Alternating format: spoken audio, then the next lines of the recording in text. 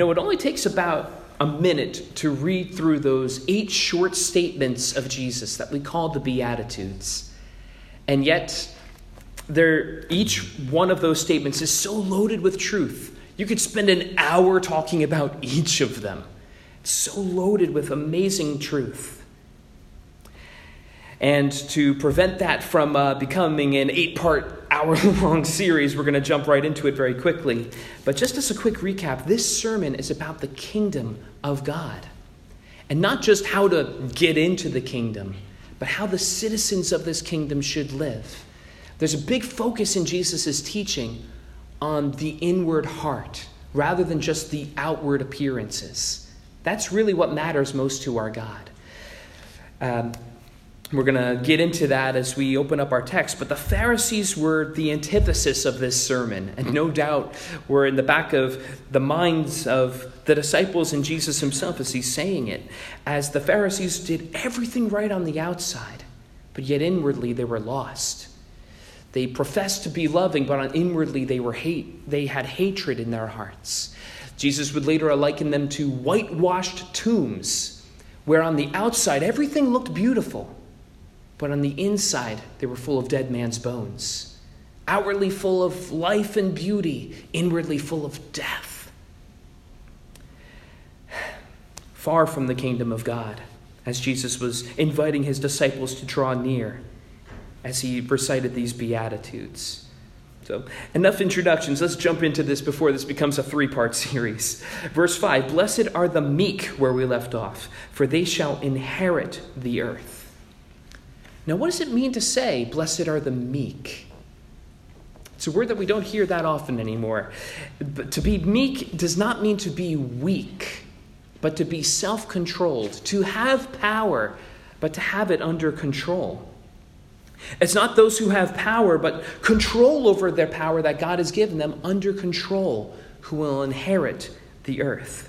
I heard this interesting story of this guy who walked into a bar and just started making trouble with everyone who he could find, really getting in people's faces, saying all kinds of nasty things. And he gets right in the face of somebody and starts doing the same thing. And this person just smiles, puts down his drink, and just walks away. And that troublemaker's friend turns to him and says, "Don't you know who that was? That was this famous mixed martial artist. You would have been annihilated." Isn't that funny? All the power in the world to clobber the guy. But he had the meekness, the self-control to just smile and walk away. That's the kind of meekness that we're talking about. Power under control. Jesus doesn't need his disciples flaunting our power, flaunting our strength before others. But nor does he desire us to be weak either. He desires us to be strong in the Lord. 1 John 4:4 says, "He who is in you," that is the Holy Spirit, "is greater than he who is in the world." That's the meekness God is calling us to have. That is the kind of power that will inherit the earth. Not this unrestrained throwing my power around all over the place like that guy in the bar, but someone who has self-control over the power God has given them, trusting in the strength God has given them for the hour. Yes, perhaps the bombastic and aggressive will have their hour and they will have their day. But the meek will receive the inheritance of our Holy Father. Moving forward into verse 6, "Blessed are those who hunger and thirst for righteousness, for they shall be satisfied." Again, that is the complete opposite of the Pharisees, who had no hunger for righteousness. They thought they were already full. They thought they were already satisfied. And you guys, it's hard to enjoy a really good meal at a restaurant when you've already filled up with bread. You think you're already full, you're already satisfied, you're not able to enjoy the meal that you came in for. The main thing can't be enjoyed. And so too were these Pharisees. They were so satisfied in their own ways, their own rituals, their own legalistic understanding of spirituality that they thought they had no room to grow. They had already arrived spiritually, or so they thought. Why would they, mourn over sin as we talked about in our last sermon? I mean, because they already have a satisfying spiritual experience, already filled up with all of these rituals and all these seemingly outwardly good things to do, that they had no room for a new experience with God. And this troubling trend continues today. Frankly, just like the Pharisees, preachers today make this same mistake. Instead of feeding their sheep with the meat of the Word of God, they fill them up with spiritual bread of empty religion. Instead of teaching about sin and righteousness and what true holiness looks like, their focus is primarily on politics, positive psychology, and activism, and all of those things. Now, granted, those things have their place. There's a place for all of those things. But their message becomes about actions when Jesus addresses the heart. Those things have their place, but it's like bread at a nice restaurant. It can distract you from the main thing, making you feel full when there is so much more to come and to be experienced in having a relationship with God.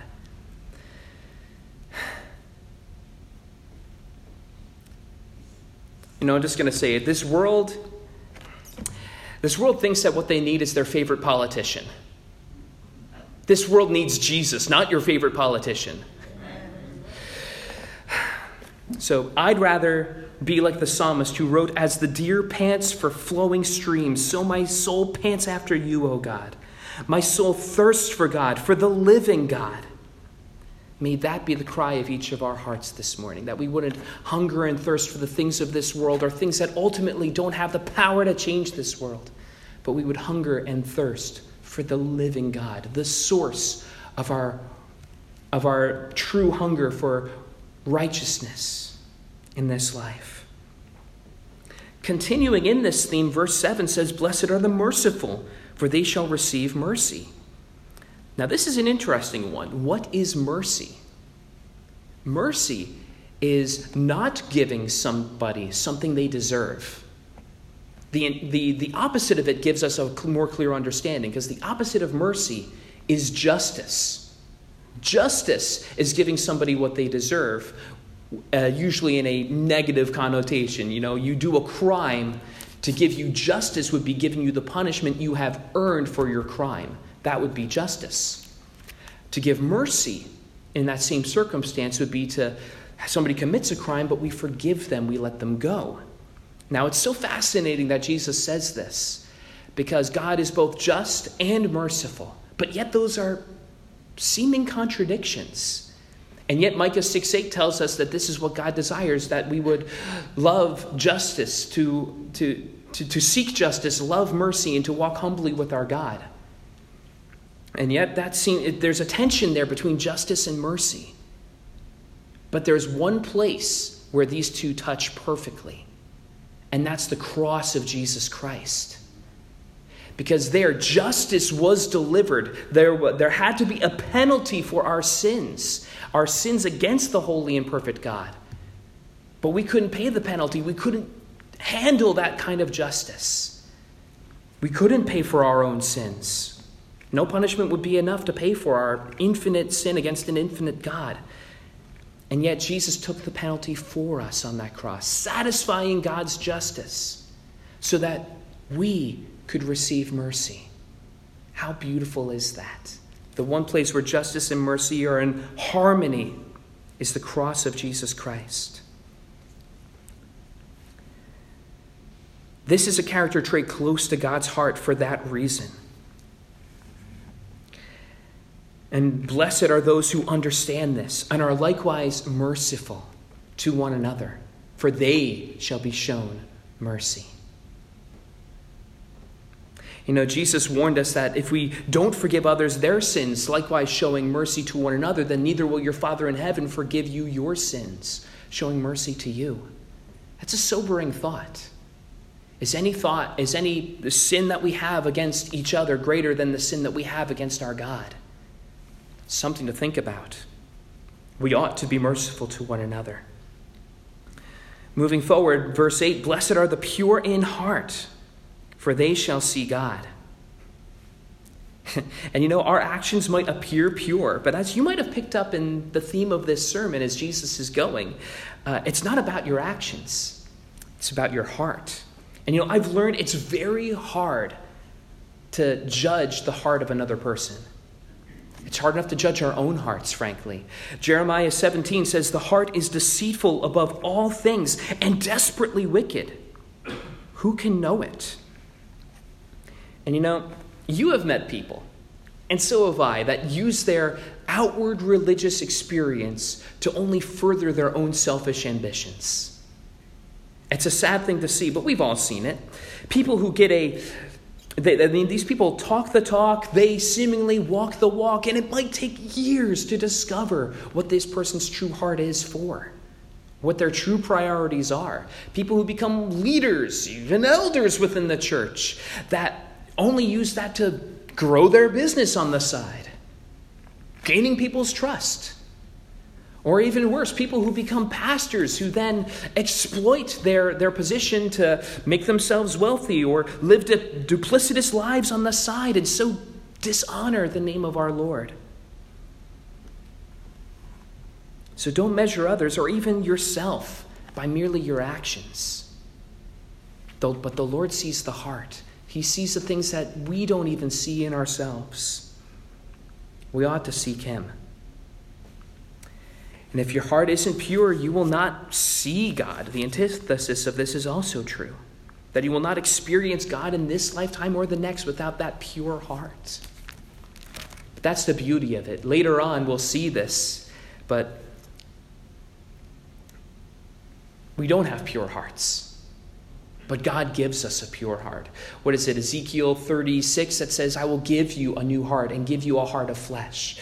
Isaiah 1 that says, though your sins are like scarlet, you will be made white as snow.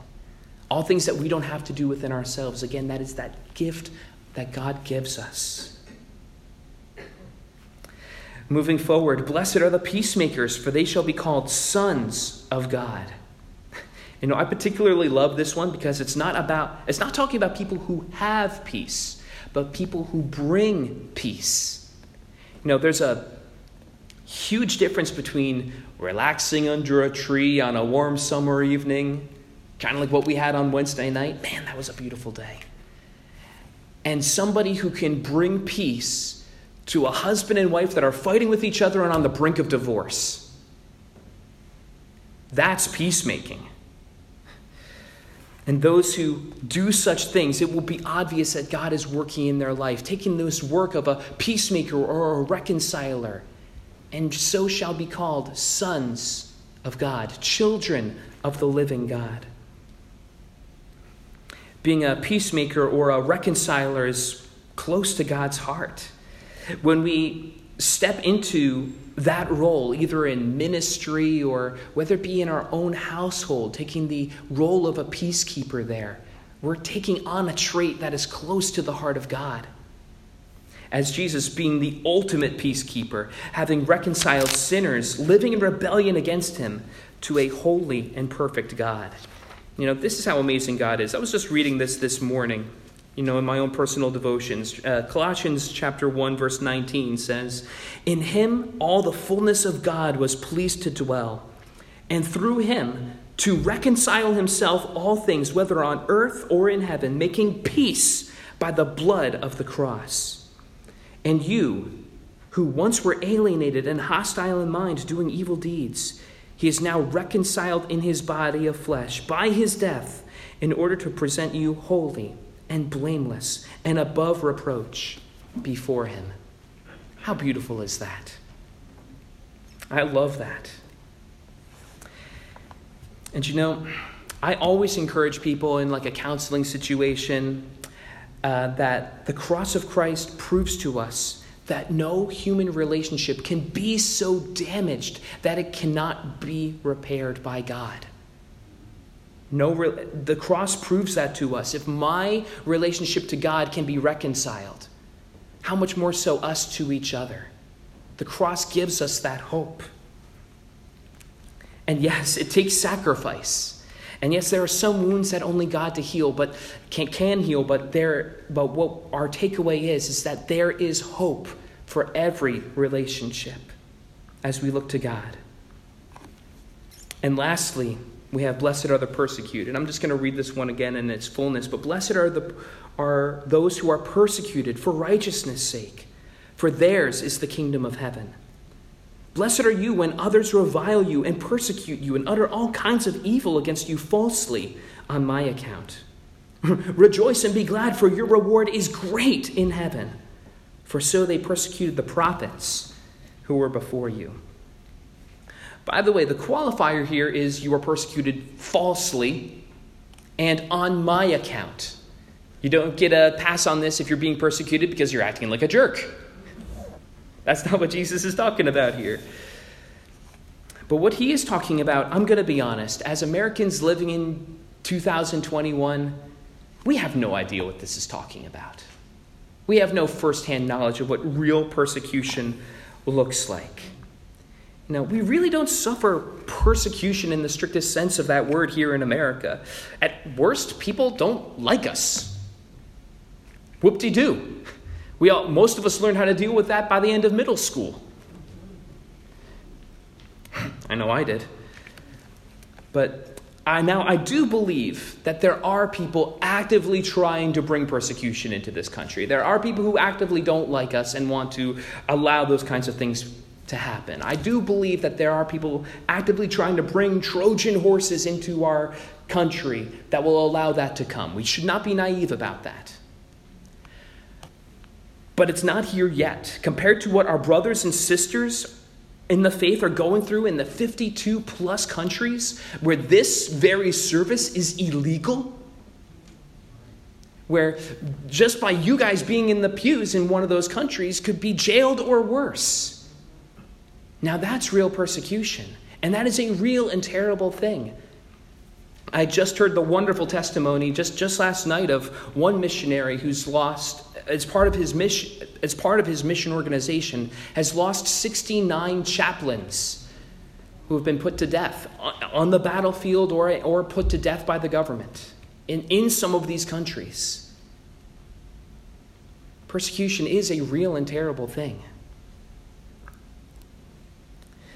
And our hearts ought to go out to them. They ought to be in our prayers, and they deserve our support.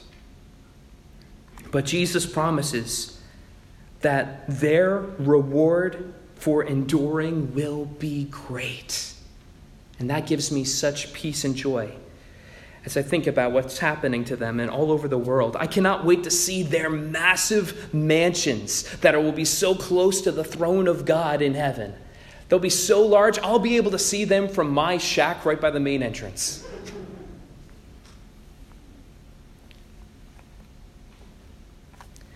But he honors these guys, giving them the same honor that the prophets had, saying, so too they persecuted the prophets who went before you. Jesus equating these men who would give their lives for the gospel as the same honor that the prophets who had the honor of giving the very word of God to their people. Thanks be to God. So as we kind of tie a lot of these themes together, A.W. Tozer said to get a fairly accurate understanding of the human race, take the Beatitudes, turn them wrong side out, and there is your human race. Ouch! That's convicting. But he's not wrong, is he? You know, Jesus said, blessed are the poor in spirit, but our culture says, no, blessed are the achievers. Jesus said, blessed are those who mourn. Our nation said, blessed are the self-fulfilled. Blessed are the meek. No, blessed are the powerful. Blessed are those who hunger and thirst after righteousness. No, blessed are the unrestrained. In fact, righteousness is suppressing your baser instincts. It is unhealthy for you, I hear psychologists regularly say. So you can have your wrong side out beatitudes. I know in whom I've believed. The merciful, no, the manipulators, the pure, the uninhibited, the peacemakers, the war makers, the persecuted, to the pragmatic in their faith. And as I say those things, maybe that's you this morning. Maybe you resonate more with the wrong side out Beatitudes than the blessedness that we have been discussing for those who know Jesus. And I want to let anybody know who might resonate with that. None of us started out meek. None of us start out that way. We're all on a journey of possessing more of these traits in our lives. My job up here isn't to judge anybody. I certainly want to be judged for my own sins and shortfallings. But the process of beginning more like Christ, possessing more of these traits, begins at this table. It begins at everything this table as we celebrate communion together. The same heart that leads us into communion, the simple truth of recognizing that we are all sinners that have fallen short of the glory of God. Mourning over the sin that cost us our relationship with God, the sin that separated us from Him, and our complete inability to save ourselves, but that we needed a Savior, and that we would turn our eyes upon that Savior whose body was broken for us, whose blood was shed for us, and through believing in His name can receive forgiveness and pardon and grace for every wrong we've ever done in our lives, though they might be many. This is where we receive mercy. It's because of this that we are called sons and daughters of God. It is through this table that we've received adoption into His kingdom and offers us that new heart that we were speaking about. So if you are poor in spirit this morning, this table is for you. If you know that you don't have your life together and we need a Savior to save us from ourselves and our sins, this table is for you. You are welcome to have a metaphorical seat at this table and all that it represents. The forgiveness that Jesus offers to all who believe in His broken body and blood shed for us. Thanks be to God. Amen.